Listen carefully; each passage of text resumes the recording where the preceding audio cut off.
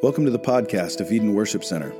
We believe that God has perfectly revealed himself through Scripture alone, and that salvation comes by grace alone, from faith alone, in Christ alone, and that everything is for the glory of God alone. So as we study God's unchanging, inerrant word together, ask God to open your eyes to see yourself and your own sin clearly. Open your eyes to see Jesus clearly, and pray that God would give you the grace to repent, to turn from your sin, and the faith to trust in Christ alone for your salvation.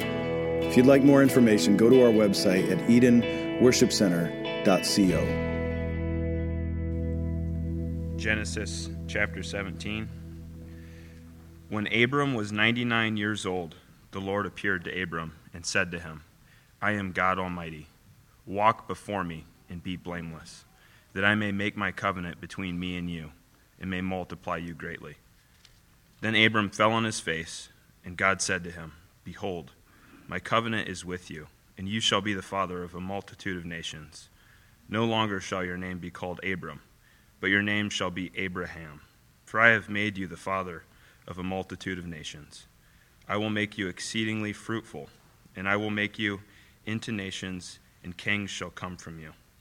And I will establish my covenant between me and you, and your offspring after you, throughout their generations, for an everlasting covenant,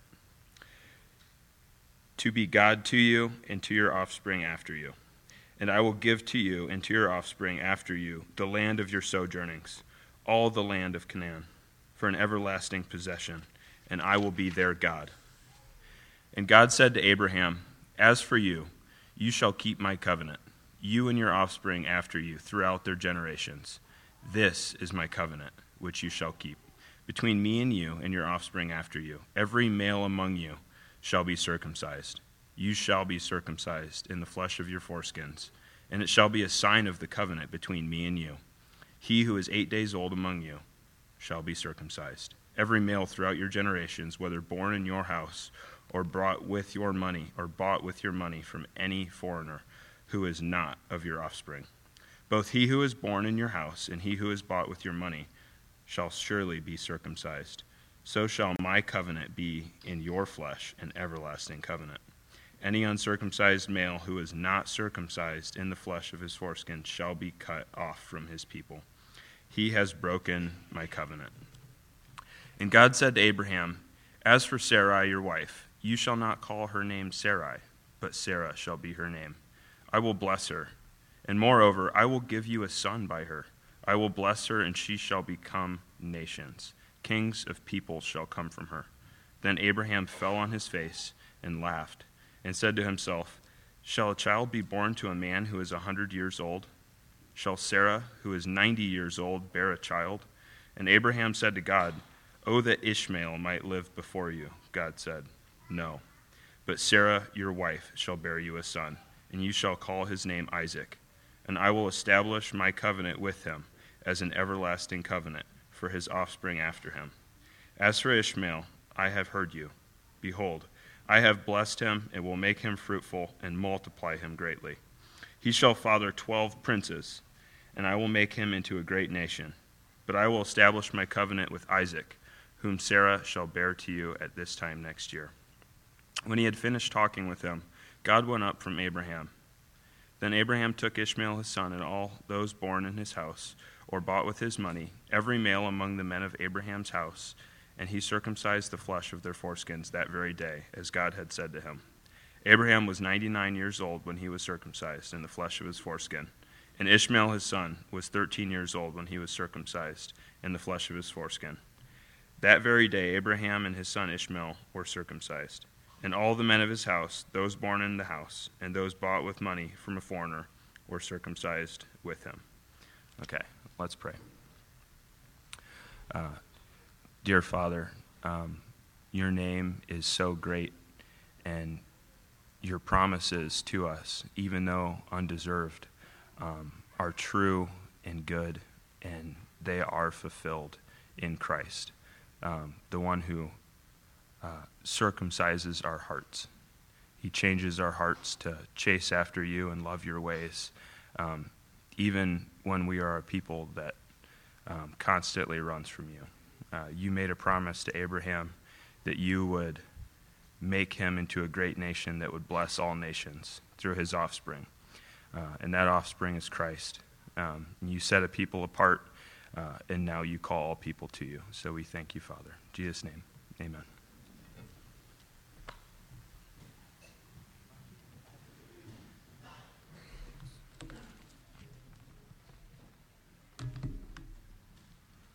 Good morning, Eden. Is this good? I think so. I'm Avery, and I'll be preaching today. I'm pretty excited. I'm probably a little nervous, a little shaky. I was fairly confident last month that I wasn't going to be shaky.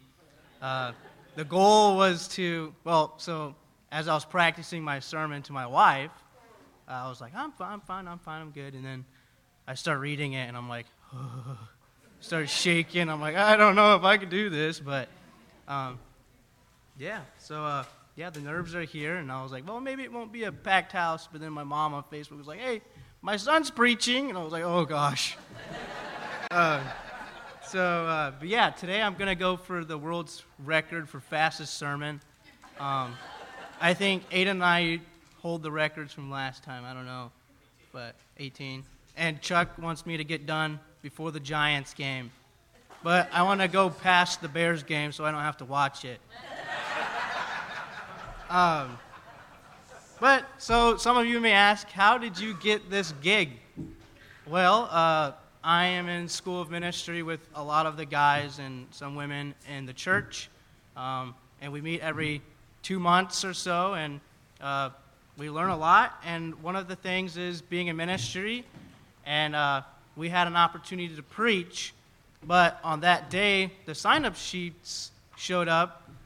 Jason was teaching, and most of the day was like, this, that, and then we need to stop sending unqualified people up to the pulpit to preach, this, that. You should, it's honoring, it's this, that, and then he was like, anybody want to sign up? And we were like, At which point Josiah was like, I don't feel really qualified to do that like the rest of us. But then Matt said that this is a perfect opportunity for us to grow into this church and become preachers maybe. So I'm going to be preaching on what you guys know as the Old Covenant. And funny story, like about a month ago, I looked at the chapter I was preaching, Genesis 17, and I don't know if you guys read that yet. Well, you guys just did. There's a lot, and it's on circumcision. And so I went up to Matt about a month ago during a church lunch or something, and I was like, hey, you saw that chapter I'm preaching on, right? Or I was like, you sure you want me to preach it? And he was like, yeah, that's why we're meeting the week before or something. I was like, okay. Well, then the night before we met, I texted him. I was like, hey, I'm confused on some stuff. I was like, can I just wait till tomorrow and you can help me with it? And he was like, yeah. Well, then the next morning, Jonas and I ironically had breakfast at the same place Micah and Matt were having breakfast at. And Jonas was late, as usual, to everything. But Matt and I had some discussion. He was like, so I read the chapter I gave you. He was like, sorry. But all jokes aside, I'm here. It's fine. But I've been reading chapter 17 of Genesis for a while now, right? Freaking out time to time because there is a lot in this chapter, as you guys probably saw. As I read, I was looking for ways to apply things here and there and trying to look for a main point. And let me tell you, I was stressing out. I'll tell you, if you were to give a pastor like John MacArthur, John Piper, Tim Keller, Harold Gingrich, John Mormon, or Matt Gingrich, you guys made the cut, they would destroy this sermon in a good way. When I saw the title of this chapter, I said, I'm going to destroy this in the bad way. But, all jokes aside, as I was reading this passage, I want to invite you guys to come see God's amazing works, truths, and faithfulness. This is jam-packed full of that stuff, and I'm honored to be preaching about it. I want you to see that in Genesis 17, there are many people like us who sin, who doubt God. And I want you to see that there is no God like ours, because there isn't. There is no God who is higher than ours. There is only one true God, and he is faithful all the time. If you were to just read chapter 17 and try to get a main point, you may see that the biggest thing is that there is a sign from God given to this guy that represents him being separate from the rest of the world to show that they are God's people. Okay? But when you zoom out, I want you to know that there is a bigger story. When you look past chapter 17, there is more, which you should always do if you're reading Scripture. But there is a story that tells us about God's grace, mercy, and how we need a Savior. Because we cannot ever be good enough for God unless he sends his Son to die for us. And that's when we are finally good enough and we do not have to suffer his wrath. But I have good news. He did send his Son to die for us, like he was promising in all of Genesis, so that we do not have to suffer his wrath for people who put their faith and trust in Jesus Christ.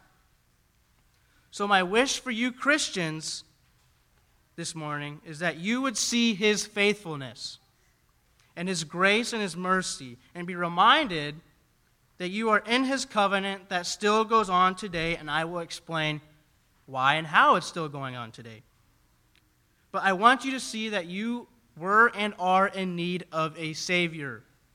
And to the people who are not believers in this room, to those who do not have their trust and faith in God, I want you to come and see that there is a God who did send his Son to die for us, that if we put our faith and trust in him, that we can forever dwell with him.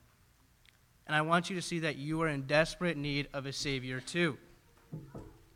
Saying all that, let's get into the verses. So in verse 1, if you would look at your Bibles, it says, when Abram was 99 years old. We need to stop right there and remember that Genesis is a historical narrative. The writer is giving a series of events that's happening, right? And so he says Abram is 99 years old. So to get to this point, we need to go back and but we're going to look at the first couple chapters before this and then at the chapter after. And the chapters before this, in chapter 12, God makes Abram a promise. He says, I will make you into a great nation. In chapter 13, God says, I will give you many offspring. Again in chapter 15, God says, to your offspring I give this land. Right? Now in chapter 16, Genesis notes that Abram is now 86 years old, and him and Sarai try to find a loophole in the system to use their Egyptian servant to finally bear Abram a child. Well, that didn't go well.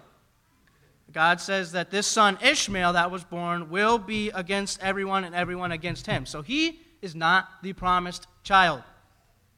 So now we're in chapter 17, and Genesis notes that Abram is 99 years old. 13 years later from chapter 16, no promised child. Right? That's something we cannot understand. It was a different culture in a different time. Jody and I the other day were watching a Netflix series on games that go on around the world, right? Now, there was this game where this African tribe, they would play it, and they would send the 14, 15-year-old boys into this ring with a raging bull, okay? Some of you might want to do that with your children, I'm not sure. But the goal was the boys would grab onto the bull and they would hang on as long as they can. Some of them would fall off, and actually a lot of them would fall off. But if you won the game, that means you held on to the bull the longest and it calmed down. The bull just stopped moving. That means you tamed it. That was respect in the tribe, right?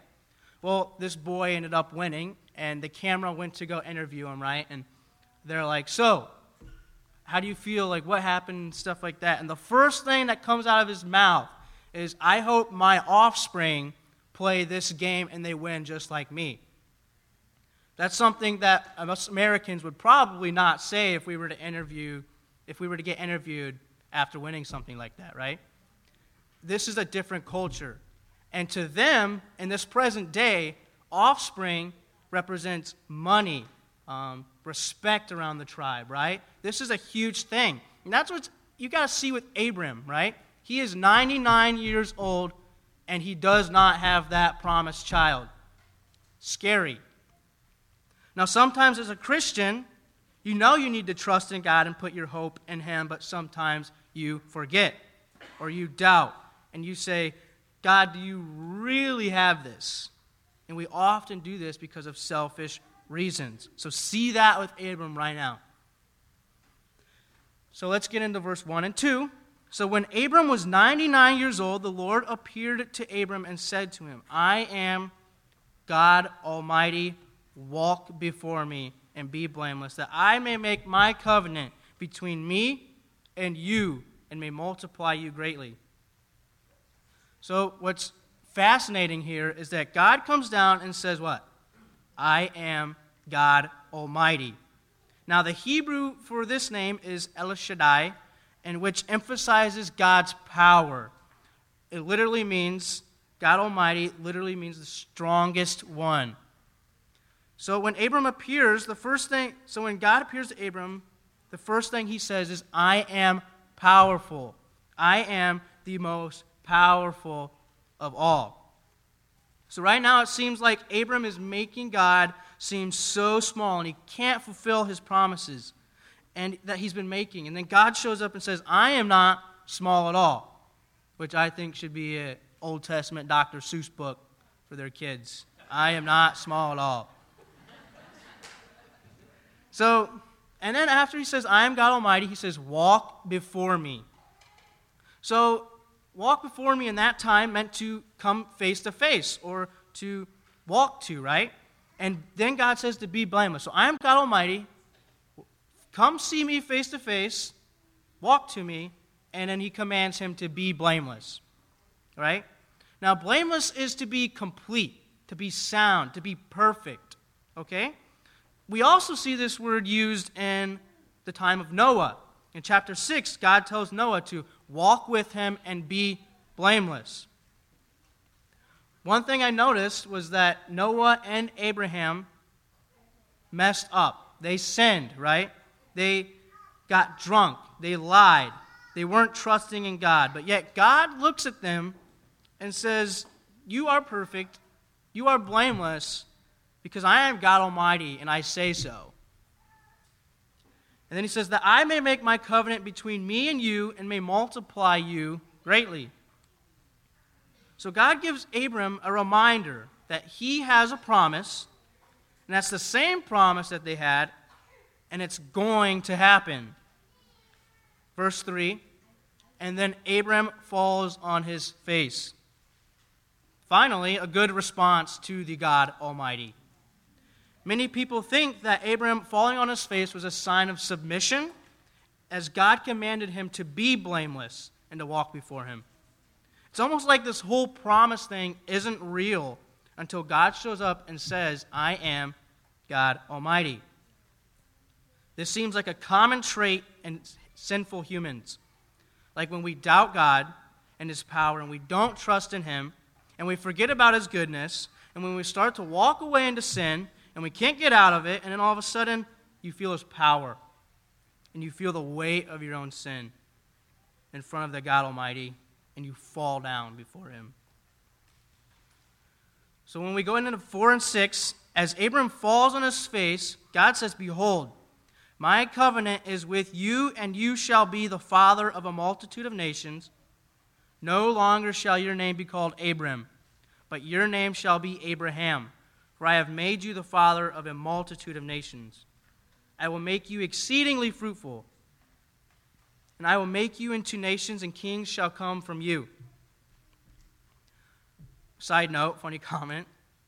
Jody and I were watching an Abraham Lincoln movie, a couple of days ago, and I'm not kidding, the first scene of the movie was just this verse.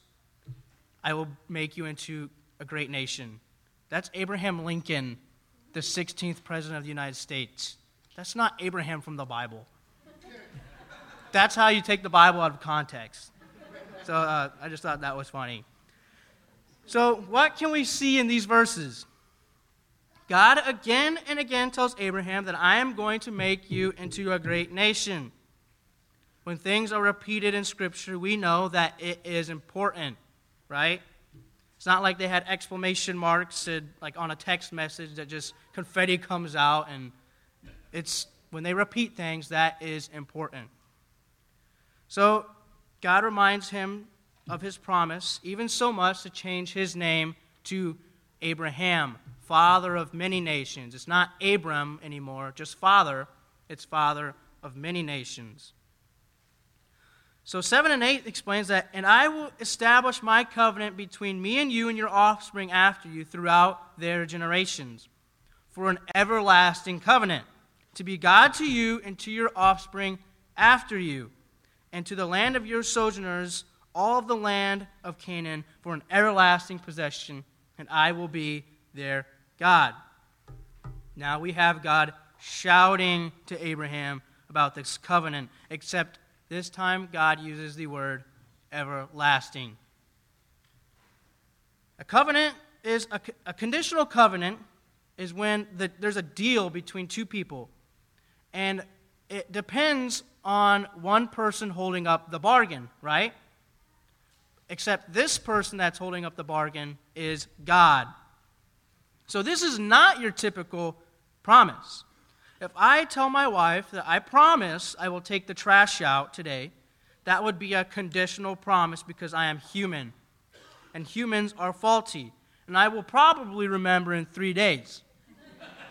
And when I gave this sermon to my wife at this point, she finally said amen. I'm not joking.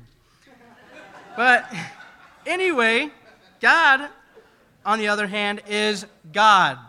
He is not faulty. His promises are everlasting, that last forever. So God will not forget to take out the trash. So he uses the word everlasting. In fact, in this passage, twice the word everlasting is used. The second time is for an everlasting possession, which is the land of your sojourners, also is in Hebrew is a dwelling place. So I need you to remember the word everlasting. I will be their God. Our God can make everlasting promises, okay? Listen, your God, the God of Abraham, is not temporary. His blessings to you Christians are not temporary. The grace and mercy and his goodness are not temporary. Our God is a God of everlasting. Christians, in the darkest places, I need you to know that he is not temporary. In your deepest, darkest part of your life, and you have turned away and started to walk away, and he is still there because he is not temporary. He is always with us.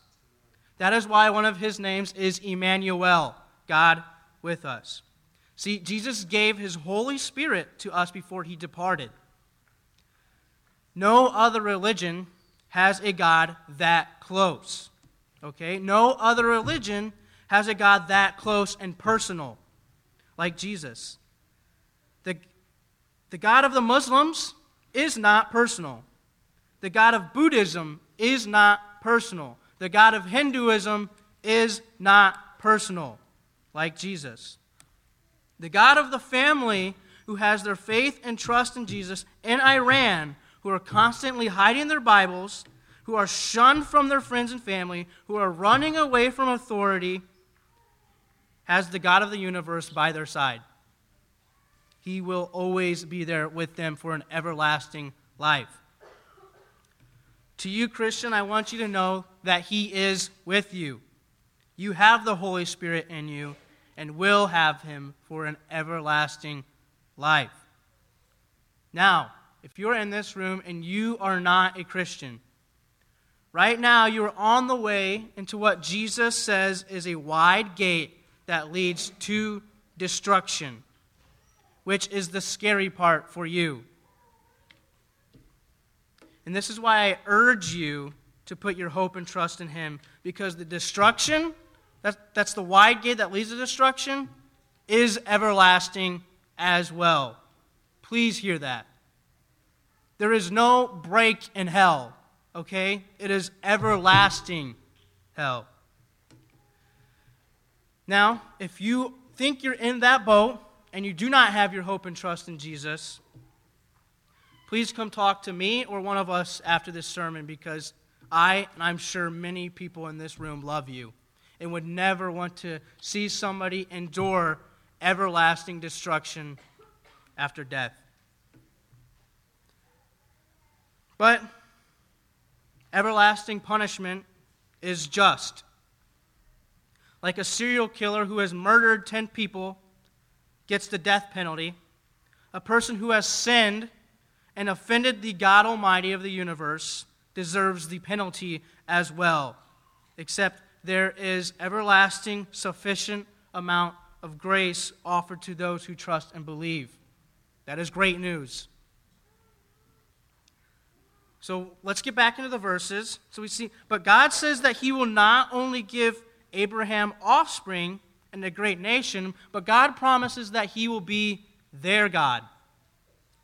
That is huge, because ultimately, John Piper says that for this group of people, that means salvation. And by this point, Abraham is now hearing that God is not just being with Abraham and his promised son and making him into a great nation, but He is their God, and God will be their people. That is big. In verses 9 and 11, we read, God says, "As for you, you shall keep my covenant, you and your offspring after you, throughout their generations. This is my covenant, which you shall keep between me and you, and your offspring after you. Every male among you shall be circumcised.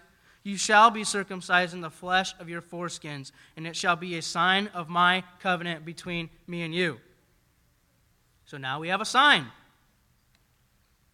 from God to the people of Israel that are to come, and that sign is circumcision. I do not need to explain what that is. Some may ask, why did God want the sign to be circumcision? Well, as I was watching a short YouTube clip of a sermon by Tim Keller, he asked the question, couldn't have God made the sign a tattoo or something? But many believe that God chose something so bloody, so gross, and something that hurts to always show and remind us that sin is just like that. Sin is bloody, it is gross, and it hurts you. Also, John Piper suggests that the sign could have been circumcision because of the promise that God kept making. Offspring, offspring, offspring. Abraham will have offspring, and of course, this would come through this sexual organ. But we must remember that circumcision did not save Abraham and to those who follow. God found him to be righteous and blameless, which you will see later on in Romans. But verses 12 and 14 say that he who is 8 days old among you shall be circumcised. Every male throughout your generations, whether born in your house or bought with your money, and from any foreigner who is not your offspring, both he who is born in your house and he who is bought with your money shall surely be circumcised. So shall my covenant be in your flesh for an everlasting covenant. Any uncircumcised male who is not circumcised in the flesh of your foreskin shall be cut off from his people. He has broken my covenant. Now, here's a huge thing. There's a lot of theological concerns about being circumcised at 8 days old. There's none. I was just joking. There's no theological concerns. But yet again, you see that the sign that will declare Abraham's offspring to be apart from the rest of the world is circumcision. And that sign means that their God is the God Almighty. So verses 15 through 21. And God said to Abraham, as for Sarai, your wife, you shall not call her name Sarai, but Sarah shall be her name. I will bless her, and moreover, I will give you a son by her. I will bless her, and she shall become nations. Kings of people shall come from her. Then Abram fell on his face and laughed and said to him, shall a child be born to a man who is 100 years old? Shall Sarah, who is 90 years old, bear a child? And Abraham said to God, oh, that Ishmael might live before you. God said, no, but Sarah, your wife, shall bear you a son, and you shall call his name Isaac. I will establish my covenant with him for an everlasting covenant for his offspring after him. As for Ishmael, I have heard you, and behold, I have blessed him, and will make him fruitful and multiply him greatly. He shall father 12 princes, and I will make him into a great nation. But I will establish my covenant with Isaac, whom Sarah shall bear a child to you at this time next year. God this time is a little more descriptive with Abraham and saying, I'm giving you offspring. It's going to happen the way I say it is, and not the way that you think I'll do it, but my way. And notice that God uses the word everlasting only for the blessing of Isaac, not for the blessing of Ishmael. And I want you to see that there's no competition between Ishmael and the future child Isaac, right? It's just that Abraham now had a child for 13 years, Ishmael, and he has grown a 13-year-old bond with this son, Ishmael. And so he, just hear the desperation in his voice as he wants that son to be blessed like Isaac. But God says, no, not for the offspring that I'm promising. He will be blessed, and he shall be a great nation, but not through my covenant. Now verses 22 through 27. When he had finished talking with him, God went up from Abraham. Then Abraham took Ishmael, his son, and all those who were born in the house or bought with his money, every male among them, among the men of Abraham's house, and he circumcised the flesh off their foreskins that very day, as God had said to him. Abraham was 99 years old when he was circumcised in the flesh of his foreskin. And Ishmael, his son, was 13 years old when he was circumcised in the flesh of his foreskin. That very day, Abraham and his son Ishmael were circumcised, and all the men of his house, those born in the house, those bought with the money from a foreigner, who were circumcised with him. Now, I want you to see that Abraham was 99 years old, and Ishmael was 13 years old. And with the technology that they would have had for circumcision, it was going to hurt a lot. That might be one of the points of circumcision. There is a penalty for sin, and it will always remind them of it. Now, some of you in this room may ask, did circumcision save the people in the Old Testament? Because as humans, we tend to always look at what saved them kind of things in the Bible. Like that new magazine that comes out for how to live longer. And you read it and you find out that they're eating more spinach. So you start downing spinach in hopes that you would live longer. In the same way, our minds tend to do that frantic thinking on what saved them, like circumcision, baptism, communion, or even going to church. Well, none of that works, and it is only by the grace granted to us. So look at this passage with me that we're about to read on why circumcision was just a sign and did not save people. Romans chapter 4, 9 through 12. If you want to turn there. Romans chapter 4, 9 through 12. Is this blessing then only for the circumcised, or also for the uncircumcised?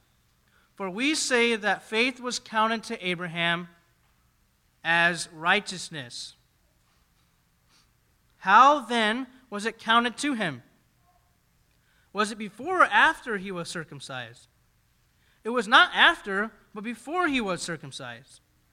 He received the sign of circumcision as a seal of the righteousness he had by faith, while he was uncircumcised. The purpose was to make him the father of all who believe without being circumcised, so that the righteousness that would be counted to them as well, and to make him the father of the circumcised who are not merely circumcised, but who also walk in the footsteps of the faith that our father Abraham had before he was circumcised. Some of this is a shocker to some of us, that Abraham was not saved by works, that God found him to be righteous and to be blameless. So like we just read, and like I just said, that Abraham was not saved through works, but through faith. Why? Because God counted him as righteous and blameless. Yet they sinned. He believed in God because God found him to be blameless. God made him blameless. So Abraham was righteous in God's eyes.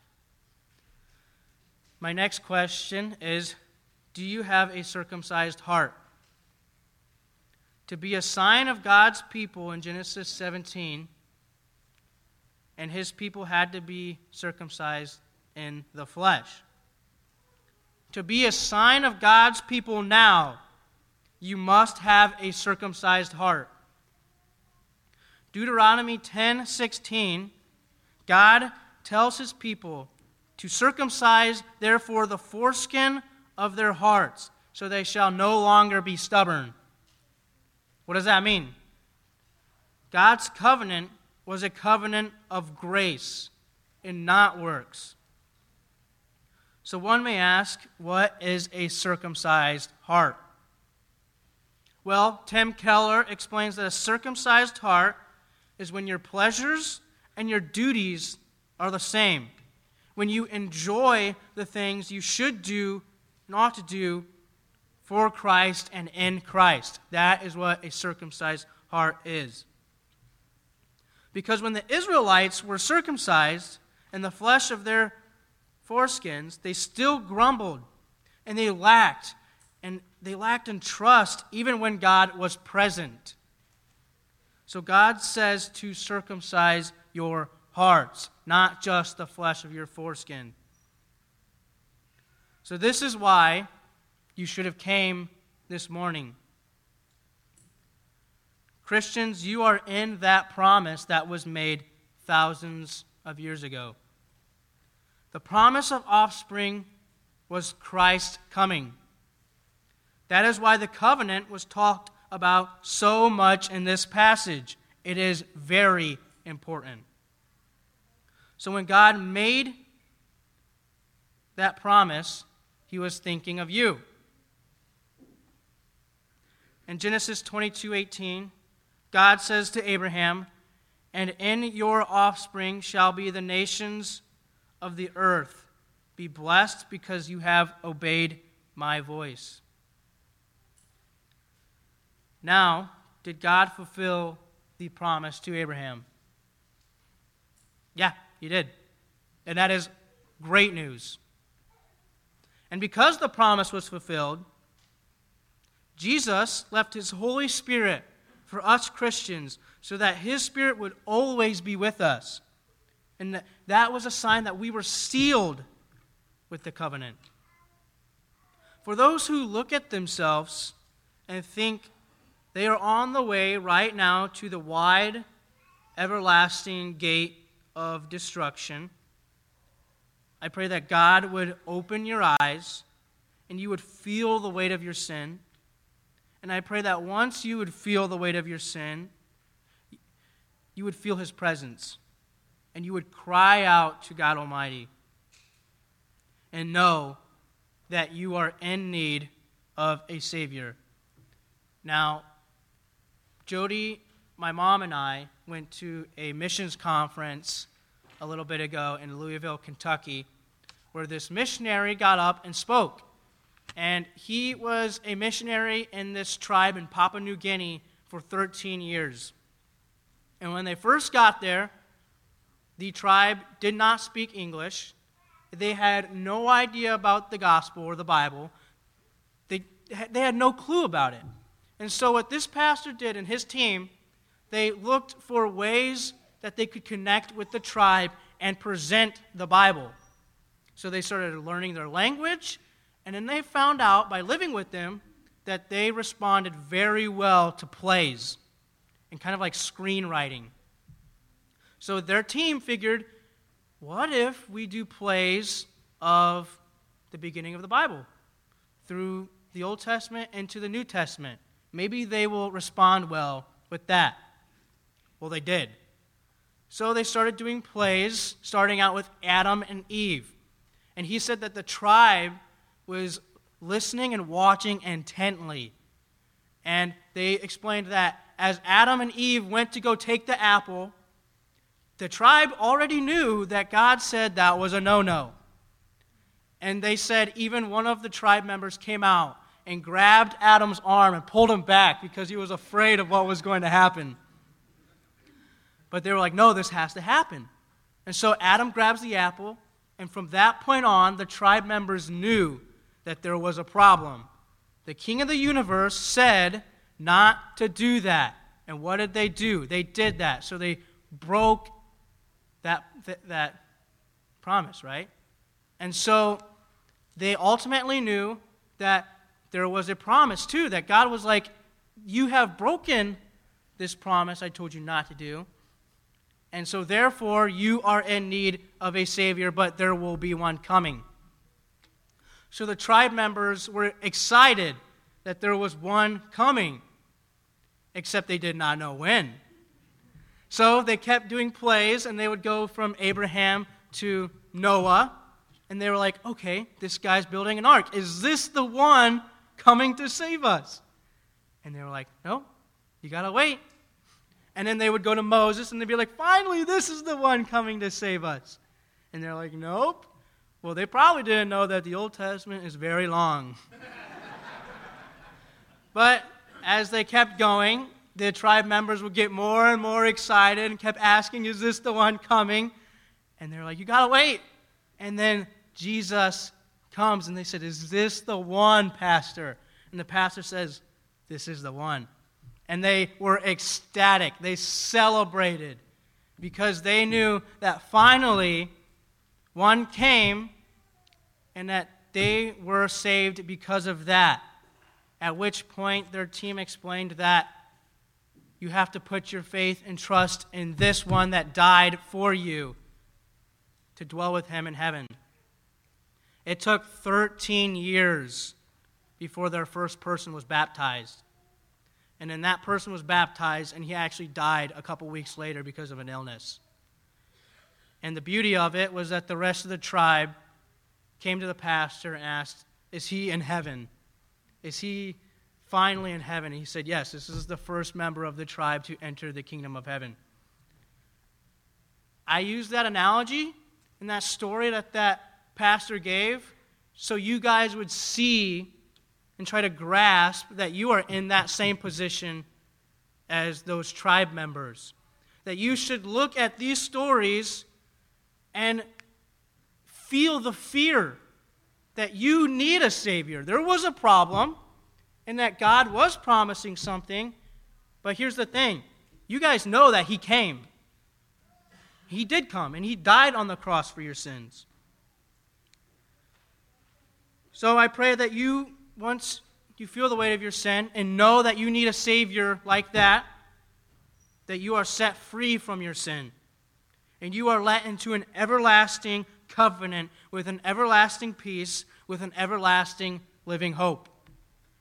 Because I promise it is there. And I promise there are things like that. When Jody and I lost our baby,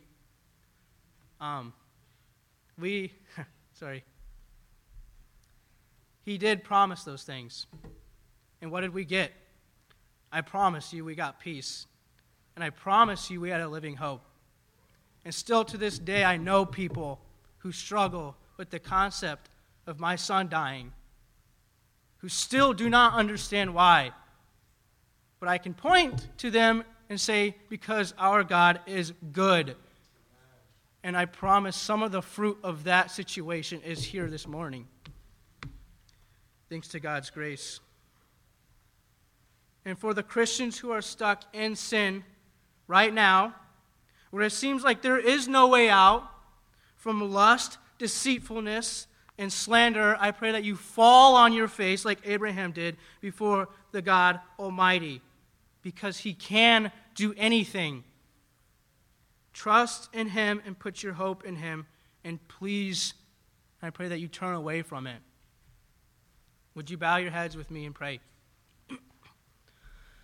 Holy Father, you are so good, and I thank you that we are able to see your goodness, your grace, and your mercy, and your Son foreshadowed in this chapter of Genesis, God.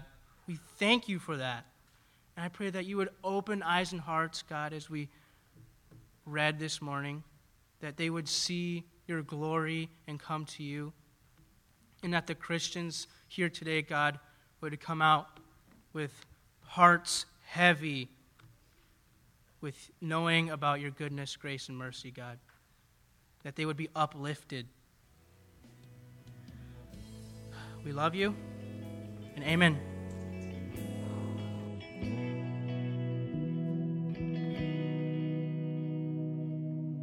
Thanks for joining our podcast. We pray that God would bless you and strengthen you through His Word. If you'd like to find out more about EWC or give tithes and offerings in support of this ministry, visit our website at EdenWorshipCenter.co.